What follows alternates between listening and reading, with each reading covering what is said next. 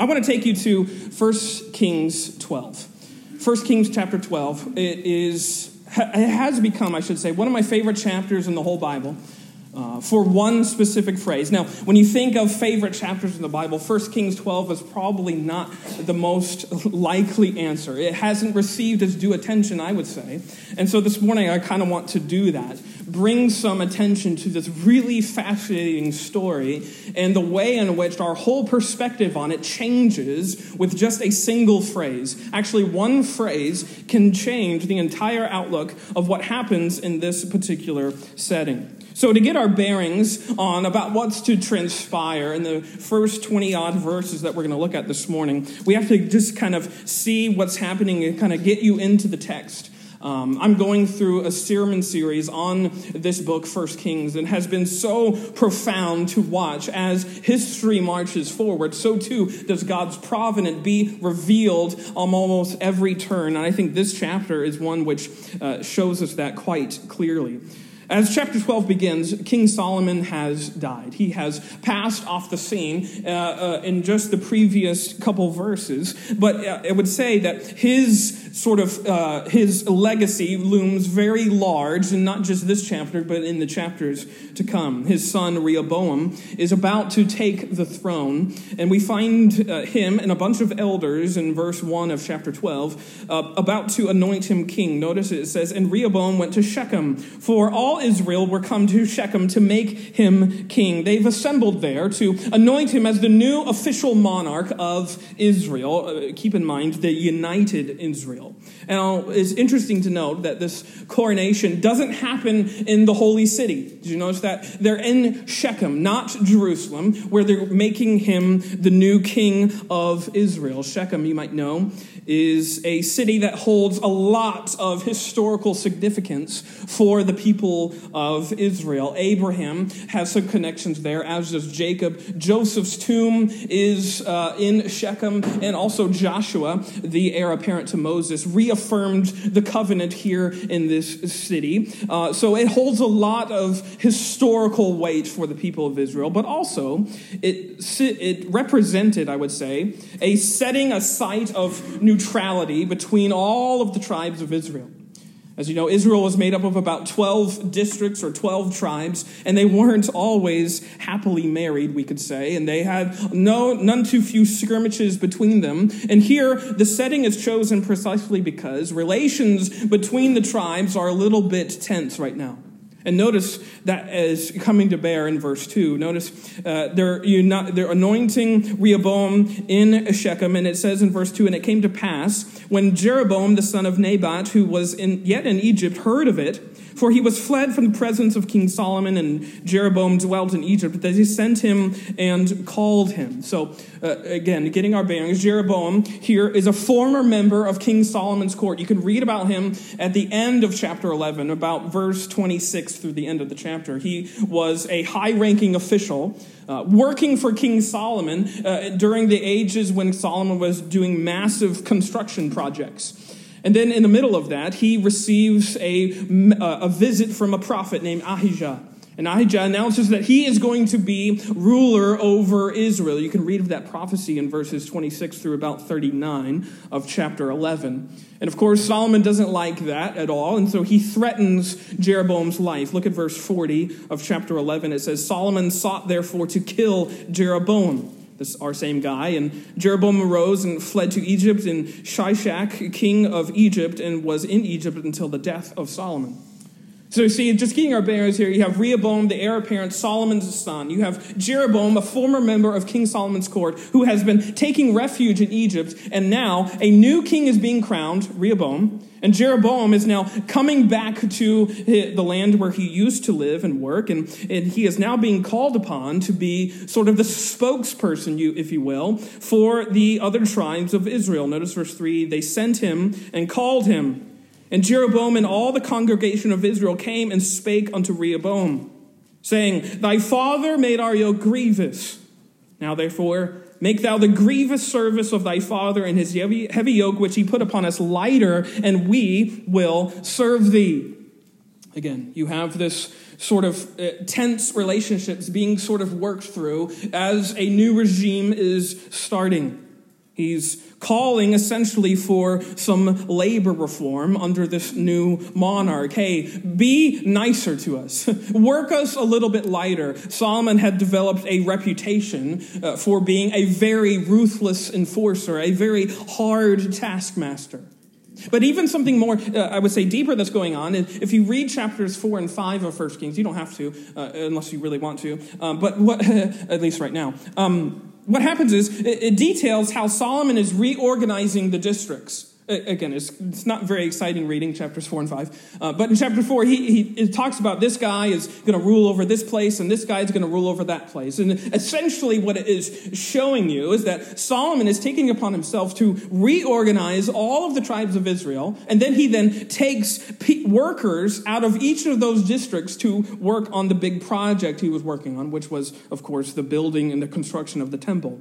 But it's fascinating to note that he doesn't conscript any laborers out of one tribe, the tribe of Judah, the tribe of the holy palace, if you will, the place where he resided. So there was already this sense of favoritism being just brooding over the people of Israel. And now you have some people that don't like being worked the way they're being worked. And you have Solomon passing off the scene and everyone breathing a sigh of relief because that guy who was always partying and making everyone work when he didn't want to work is now no longer here. So you can see that Jeroboam is taking this opportunity for what it is. Let's see if we can change our circumstances as sort of the ugly ducklings, if you will, of the Israelite tribes. Let's change our work situation. So, Rehoboam, new guy, new king, you're on our turf, you're in Shechem. Hey, let's concede to some lighter enforcements on us. Rehoboam hears this sort of complaint in verse 4, and then in verse 5, and he said to them, "Depart yet for 3 days, and then come again to me." And the people departed. So give me 3 days to think about what you've just requested. Give me some time to sort of soak in these requests and how we're going to manage it and all this kind of stuff. And he then goes, Rehoboam does, he goes to 2 separate groups of counselors. Notice verse 6, "And King Rehoboam consulted with the old men that stood before Solomon his father while he yet lived, and said, How do ye advise that I may answer this people?" These old men who had previously offered guidance to his daddy, Solomon. By the way, it's interesting to note that the historian here in 1 Kings adds that detail, that these were the same group of counselors and advisors that advised his dad. And yet, if you read through the annals and the catalogs of Solomon's reigns, you will never find a single moment where he is being consulted or he's consulting with other wise men. Really interesting to me because Solomon, of course, was very prideful in his wisdom, but that's beside the point. Their advice seems really sound.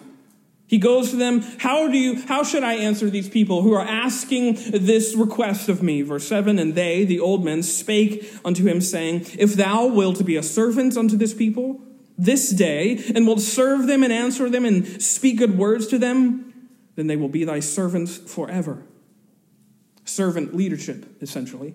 You will model what you want to get out of your people. Humble yourself and they will obey you. They will listen to you. They will be loyal to you. And they will allow you to achieve all that you want to achieve. But I think, and perhaps this is me reading into the text, but I think Rehoboam's mind was already made up before he ever went to these older guys for wisdom. Because you notice verse 6. Where it says, "How do ye advise?" How do you guys say I should answer this question? And then notice verse 8. "But he forsook the counsel of the old men, which they had given him, and consulted with the young men that were grown up with him, and which stood before him. And he said unto them," notice how he asks them this question, "What counsel give ye that we may answer this people? Who have spoken to me, saying, Make the yoke which thy father did put upon us lighter." Notice how he changes sort of his question, and you can almost see where his true allegiances lie. How do you say I should answer versus how should we respond? He's sort of playing his hand. He is opting here to sort of renege on all of the advice of his daddy's advisors, and he instead opts to listen to his peers. to his group of friends perhaps he grew up with. They went to Sunday school together. They were in kindergarten together. These are guys he's been around for a really long time. How do we answer this request? And notice what they tell him to do. Verse 10, and the young men that were grown up with him spake unto him, saying, Thus shalt thou speak unto this people that spake unto thee, saying, Thy father made our yoke heavy, but make it thou lighter unto us. Thus shalt thou say unto them, My little finger shall be thicker than my father's loins. And now whereas my father did lade you with a heavy yoke, I will add to your yoke. My father hath chastised you with whips, but I will chastise you with scorpions. Not very nice words. These younger guys who likely thought they knew everything advised Rehoboam, don't make any concessions. Don't give a lick to these people. In fact, you need to double down on intimidation. If you really want these people to follow you, if you really want these people to trust you and trust your leadership, you need to force them into doing what you want them to do. So you need to not concede and not give in to them at all. This is their counsel to this newly minted king. They say that your authority as the king of Israel, the king of God's people of promise, is best demonstrated by increasing the people's burdens rather than lessening it. And of course, this plays right into human ego. Rehoboam, I'm sure, likes these words. Yes, of course. I want to be seen as the dominant one, the mighty one, the king and the captain over all these people. And so he leads Israel right into tyranny. Notice verse 12. So Jeroboam and all the people came to Rehoboam the third day, so it's 3 days later, and the king appointed saying, Come to me again the third day. And the king answered the people roughly and forsook the old men's counsel that they gave him, and spake to them after the counsel of the young men, saying, My father made your yoke heavy, and I will add to your yoke. My father also chastised you with whips, but I will chastise you with scorpions. Wherefore the king hearkened not unto the people. For the cause was from the Lord, that he might perform his saying, which the Lord spake by Ahijah the Shilonite unto Jeroboam the son of Nebat. So you have this fascinating scene. This request was made to the new king. Hey, lighten our load. Let us sort of have an easier way about working, and we will serve you. We will honor you. We will follow you. And he says, no, I'm not going to do that. I'm going to force my hand upon you. I'm going to press upon you, not with whips, but as he says there, with scorpions. And it doesn't take long, as you might imagine, for the people to hear this speech and for them to not like it very much. They actually stir up a mob. Look at verse 16. So when all Israel saw that the king hearkened not unto them, he wasn't listening to what they were wanting. The people answered the king, saying, What portion have we in David? Neither have we inheritance in the son of Jesse. To your tents, O Israel. Now see to thine own house, David. So Israel departed to their tents. They hear this really rough reply from this young king, and they immediately act on the long brewing strain of tension between all the tribes. This is the last straw. Again, it seems as if the favoritism and the partisanship that had been showed to Judah over the other tribes was now continuing. And they're fed up with it. Down with David. Why do we even care about the promise to David, the son of Jesse? Why do we even have any sort of bent or any sort of reason why we should follow that? To your tents, they say. Basically, every man for himself. We don't have any allegiance to the old Davidic standard and all the promises that were kept in that moment. Instead, they rebel. They look out for themselves. And notice, it says, verse 17, But as for the children of Israel which dwelt in the cities of Judah, Rehoboam reigned over them. Then King Rehoboam sent Adoram, who was over the tribute, and all Israel stoned him with stones that he died. Therefore King Rehoboam made speed to get him up to his chariot to flee to Jerusalem. And so Israel rebelled against the house of David unto this day. Heartbreaking scene. God's people of promise, the people who had received the covenant, are now being brought into civil war. Outright civil war. Now, there's not even peace talks happening. Adorm, the guy that they had sent to negotiate with these really really upset tribes, they murdered him. We don't want to talk to you. You're not listening to us, is what they're saying. Both sides think they're right. It's a major moment in Israel's history because from this point forward, we have approximately 2 generations of conflict between the north and the southern kingdoms. And to think that it was all essentially brought on by a king's foolish speech in which he was just stroking his own ego. I'm the new king. You got to listen to me. You got to follow what I say. And in fact, Alexander Maclaren, he notes, and I like how he words it, that a dozen rash words brought about 400 years of strife and weakness and destruction on God's people. One little moment in which this king makes a very terrible decision to not heed the wisdom of the old men and instead to resort to the counsel of his peers leads to generations of lives being broken and lives being lost. And notice verse 20, because the tribes that secede, so the tribes that secede in verse 20, they immediately make Jeroboam their new king. And it came to pass when all Israel, verse 20, heard that Jeroboam was come again, that they sent and called him unto the congregation and made him king over all Israel. There was none that followed the house of David, but the tribe of Judah only. Rehoboam takes this moment to sort of lick his wounds back in Jerusalem.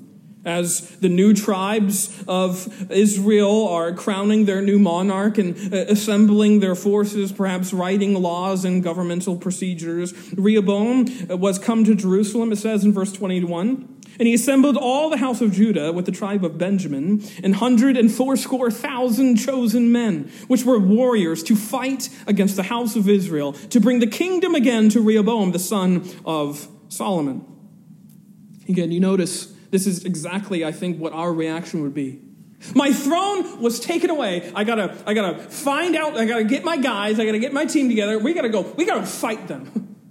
Let's get our swords. Let's get our shields. And let's go get back what was mine.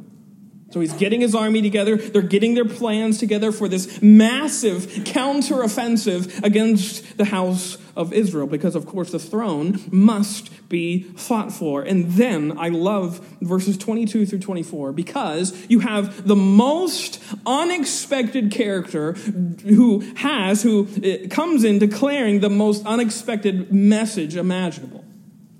Because remember the fervor of this moment. Judah doesn't want to concede. They went from 12 tribes to 2. They went from a united kingdom to now a kingdom that is fraught with war and violence and destruction. Who wants to concede to that? So Rehoboam and all of his ilk are likely championing, let's fight for Judah. And in walks a prophet, verse 22. The word of God came unto Shemaiah, the man of God, saying, speak unto Rehoboam, the son of Solomon, king of Judah, and unto all the house of Judah and Benjamin, and to the remnant of the people, saying, thus saith the Lord, ye shall not go up, nor fight against your brethren, the children of Israel. Return every man to his house, for this thing is from me. They hearkened therefore to the word of the Lord, and returned to depart according to the word of the Lord. A message comes from a man of God in perhaps a war room where they're drawing up plans, and he comes in and says, no, lay down your swords. No, put your swords back in their sheaths because this thing is from Jehovah. And amazingly, they listen. I always picture that scene from the 1938 version of Robin Hood, which is a movie that I've seen probably like 30 million times. But that scene at the end of Robin Hood, when they're all throwing their swords down in the middle of that massive room. I don't know, for whatever reason, when I read this passage, I think of that scene because they're laying down their arms. And that's essentially what they do here. They're laying down their swords and they're choosing not to fight. Now, I'm so surprised by this turn of events. And especially by a couple of different characters. I'm surprised by Rehoboam, who finally listens. He finally listens to sound wisdom. Easily the best decision that he makes in this entire story is to heed the words of this prophet, who says, no, we don't need to fight in this moment.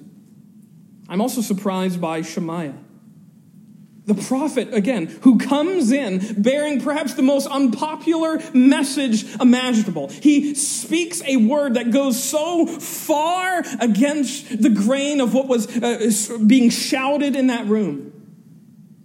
Again, popular sentiment said, let's fight. We got to get back what's ours. They took something from us. And in walks a humble man of God who preaches the exact opposite of that message. Again, because his errand had nothing to do with the concerns of Israel. His errand was only about declaring God's word. He wasn't there to worry about the house of Judah. He was there to bring concern back to the house of Jehovah. His concern was far deeper and far richer and far, I would say, more significant. He wasn't worried about national interest. He was only interested in God's word. And I would say, I wish that were more true of Christians in our day. That we were more concerned about the things of God's word as opposed to what's going on the national scene. But I'm also surprised by God in this moment, because in spite of Rehoboam and his very sort of braggadocious saying that I can be my own king and I don't need to heed any other people's counsel or wisdom, and he reveals his failure and his folly on such a large stage, God gives him the opportunity to listen. Shemaiah's interruption of their war plans is a moment of grace for the son of Solomon himself. Heed the wisdom of God's word. Heed this moment of interruption. And again, just a step back. This whole thing seems like a scene of just unbridled error and folly. And it is. There's a lot of self-absorption, self-concern, self-interest on display. Everyone is thinking with their egos. Everyone is thinking about just what they want to get out of it. Jeroboam, he is all about trying to get power. Rehoboam is all about pride. And the people of Israel who are finally having their moment where they can get back on all the tribes who gave them side eyes are now trying to get payback. And yet, despite all of that, none of this was coincidence. None of it was just happening by chance. None of it was just happening. Because there's a phrase in here that I think turns our outlook on this entire chapter upside down. Notice verse 15 again. Rehoboam has just declared his speech, which broke the people of Israel's backs. And notice it says, wherefore the king hearkened not unto the people, for the cause was from the Lord. Or, as God himself says, even more declaratively in verse 24, notice, thus saith the Lord, ye shall not go up, you're not going to fight, you're not going to take up your swords against your brothers. Return every man to his house, for this thing is from me. Think about that. As a person who says, I'm a person of promise, I'm of the people of Israel, how could this thing be from Jehovah, the one who has made the promises? They've been in Sunday school for a long time. They've been hearing about the old Mosaic promises, and even, I would say, the Abrahamic promises for their whole life. How could they think that this is from God? God has had this promise to make Israel a land of blessing, a land of fruitfulness, a land of power, and a land of glory and of majesty. And now they're divided, and they're fighting, and they're all separated. They're rebelling against one another. It seems like folly. It seems like foolishness. And it is. But such is the stage, I think, sometimes, where God loves to demonstrate just how sovereign he is. Yes, on the stage of human stubbornness and pride and foolishness, that's where God's hands of providence are sometimes most clearly seen, because this random event that leads to the people of Israel separating into two kingdoms that war against each other, as he says, is from me. This thing is from me. I have to imagine that Shemaiah understood, however feebly, however dimly, that God's providence would always overcome whatever pandemonium was on the scene, was in the present. Maybe he'd understand how, or the ins and the outs of how God would do that, but he understood as a man of God, as a prophet of God, that God's word is true and it'll always be true, and that this thing is from the Lord, and we can bank on his providence over and above our pride. It seemed entirely unlikely that this thing was from God. And I imagine that when he walked into that war room and he said that, when he declared that statement, that he received none too few side eyes from all those people that were there. Are you kidding me? You serious about that, Shemaiah? But again, he wasn't there to make sense of the present or to try and predict the future. He was there to declare the word of God. I wonder, when I think about this scene and all that's going on, all of the concerns that are being sort of out-voluming the concern for God's word, how are we misunderstanding our time? How are we misunderstanding this present moment? Look around you, turn on any news outlet you want to, and you will likely see just bad news. People taking up arms and shooting each other in the streets. Democracy seemingly crumbling right before our very eyes. Those in the church are falling into the ditch left and right. It seems that life as we know it is crumbling right in front of us. All that we've clung to, all that we've held dear is falling through our fingers. Could this be from the Lord as well? Could 2021 be from his hand too? I've asked myself over the last 24 months, how am I blind to God's involvement in our time? Because I think and I know that I am. How am I blind to what God is doing? Because right now it just seems really bad. Far too often I think, I'll preach to myself. As Christians, as a Christian, I would say, I feel like I sensationalize our time as if I'm living in the most crucial moment in the history of the world. Have you ever felt like that? That everything is up to us. And that if we don't bunker down, if we don't circle the wagons, God's kingdom, it's going to be a forgotten memory. That we have to do something. We have to fight for something. We have to take up our arms and really white knuckle the kingdom into existence. As if the establishment of God's kingdom on earth rides on our shoulders. Guess what? It doesn't. And it never has. Psalm 127, 1 and 2, I'll just read it. I always botch up quotes, and I think I can say them off the top of my head, and then I botch them up. So Psalm 127, write this down.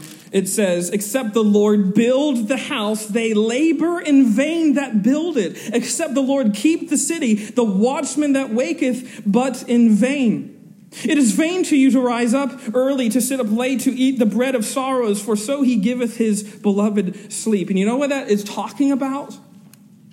Your sort of freneticism over bringing in the kingdom of God or thinking that it's not going to happen is totally useless if you don't realize that God is going to bring in his kingdom when he wants to, in his timing, in his way. That's right.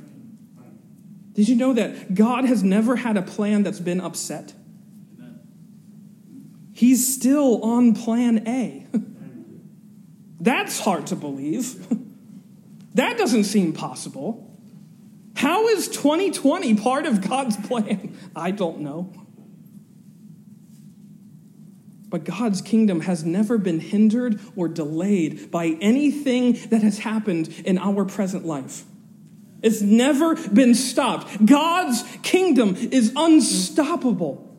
Even a division between God's people cannot stop it from coming about. Nothing can stop his kingdom from happening because he is sovereign. He is both Lord and Messiah. He's sovereign over his kingdom and its timing too. I think we should just admit that we're very terrible interpreters of the present. This little passage, it comes from not a Christian, but I think it's so uniquely applicable to what we often like to do as Christians. This writer, he's writing an essay, and he says, quote, "We're very unreliable interpreters of the present. What we think is happening is, though we may not realize it till years later, not what's really going on at all. We don't know what the present is for any more than I know what an essay is going to turn out to be when I start writing it." What is this present for? Why did God allow what he has allowed in the last 24 months? What is the reason for all that? I hope you weren't expecting an answer, because I have to say, I have no clue. I don't know. And anyone, by the way, who pretends to know, they're lying to you. There's one thing I do know, though. There's one thing I am absolutely sure of. The same thing that Shemaiah was sure of too, that this thing is from Yahweh himself. It's not an accident. It's not just happenstance. There are sovereign hands that are holding our world. And there are sovereign purposes that are coming to bear on our world. Yes, even in the mess of this present moment, there are things that are happening before our eyes that we will never realize until years later. This is what God is doing, and what he is always doing. He performs miracles of grace with all of the waywardness and strife and sin and scandal that's always on display. This is who he is. He's a God whose purposes can never fail, whose plans are always successful. No amount of human folly can derail him. No amount of rebellion can make his kingdom stop. No amount of sin can overpower his mercy. And guess what? He's not surprised by 2021. He's not surprised by what's occurring. He has not been caught off guard by a single ounce of human depravity that has been on display. I think we are often way more surprised than he is. I would say it's in the very wreck of our lives where God does his work. That's where he does his best work. In the crater of our failure. In the nothingness of our sin, that's where he offers himself as the resurrection and the life. And yes, even here, in the aftermath of this moment, did you catch it in verse 20? He's still preserving a remnant. Verse 20. And it came to pass when all Israel heard that Jeroboam was come again, they sent and called unto him the congregation and made him king over Israel. And there was none that followed the house of David, but the tribe of Judah only. Actually, that's not my verse, but it's in there somewhere, I promise you. I forgot where it was. I wrote down the wrong one. It's okay. He's still preserving his people, the house of David. And in fact, I did write down the right verse here. You go with me just quickly to chapter 15, verses 4 and 5. Notice it says, "Nevertheless, for David's sake, did the Lord God give him a lamp in Jerusalem, to set up his son after him, and to establish Jerusalem. Because David did that which was right in the eyes of the Lord and turned not aside from anything he commanded him all the days of his life, save only in the matter of Uriah the Hittite. You see, even there, even in the midst of David's failure, what was promised to David was not taken away from him. God was using even that for good. God was using that his sovereign purposes might prevail. And you see, the same word is being spoken to people generations after David's demise, that the same thing is true, that the light in Jerusalem had not departed from God's people. Yes, even after they had rebelled and warred against each other. Which just leads me to say that however camouflaged it might be in our time, this time is from the Lord. The one who works all things for good according to his purposes, as it says in Romans. And again, I hope I don't come across glib or surfacey, because I know how hard that is to believe. In the moment of wreckage, you don't want to hear someone often preaching to you that this thing is from God. That's a hard thing to come to grips with. When a couple years ago, when my mom was going through her thing and someone came up to me and said that this thing is from God, I probably would have punched them in the face. I didn't want to hear that. I didn't believe that. I couldn't believe that in that moment. It seemed like everything that I had clung to was falling out of my fingers. It doesn't always feel true in the moment that this thing is from the Lord, but my friends, it is. And this is what faith does. It clings to what is true, even when it doesn't make sense, even when it feels untrue. You cling to what is certain, the word of God itself. Even though it's not what we want to hear, hindsight always proves it to be true that God is great in faithfulness. Always. There's never a time when that's not true.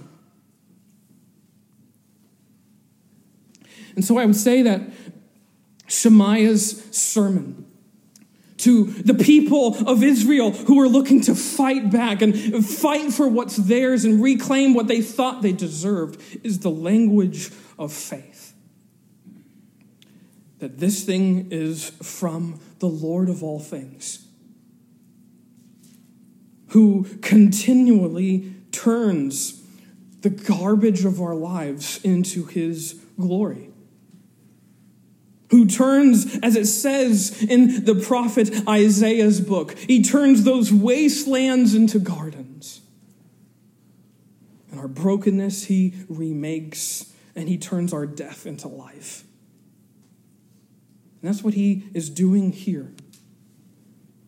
Because even in the fractured sort of wreckage of this moment, God's light hasn't gone out. And even for you and I here in this present moment, whatever suffering you are enduring, it is not accidental, it is not happenstantial, it is from the Lord, that his sovereignty might prevail over our ability, that his grace might be seen in our weakness. Do you believe that? There's nothing that I think I've come to grips with more than in the last several years than my sheer inability to control anything. I'm not a master of that. I like to control my little life. And that's when God wheedles his way in and reminds me, you don't control anything. And that's the most free position we could ever be in.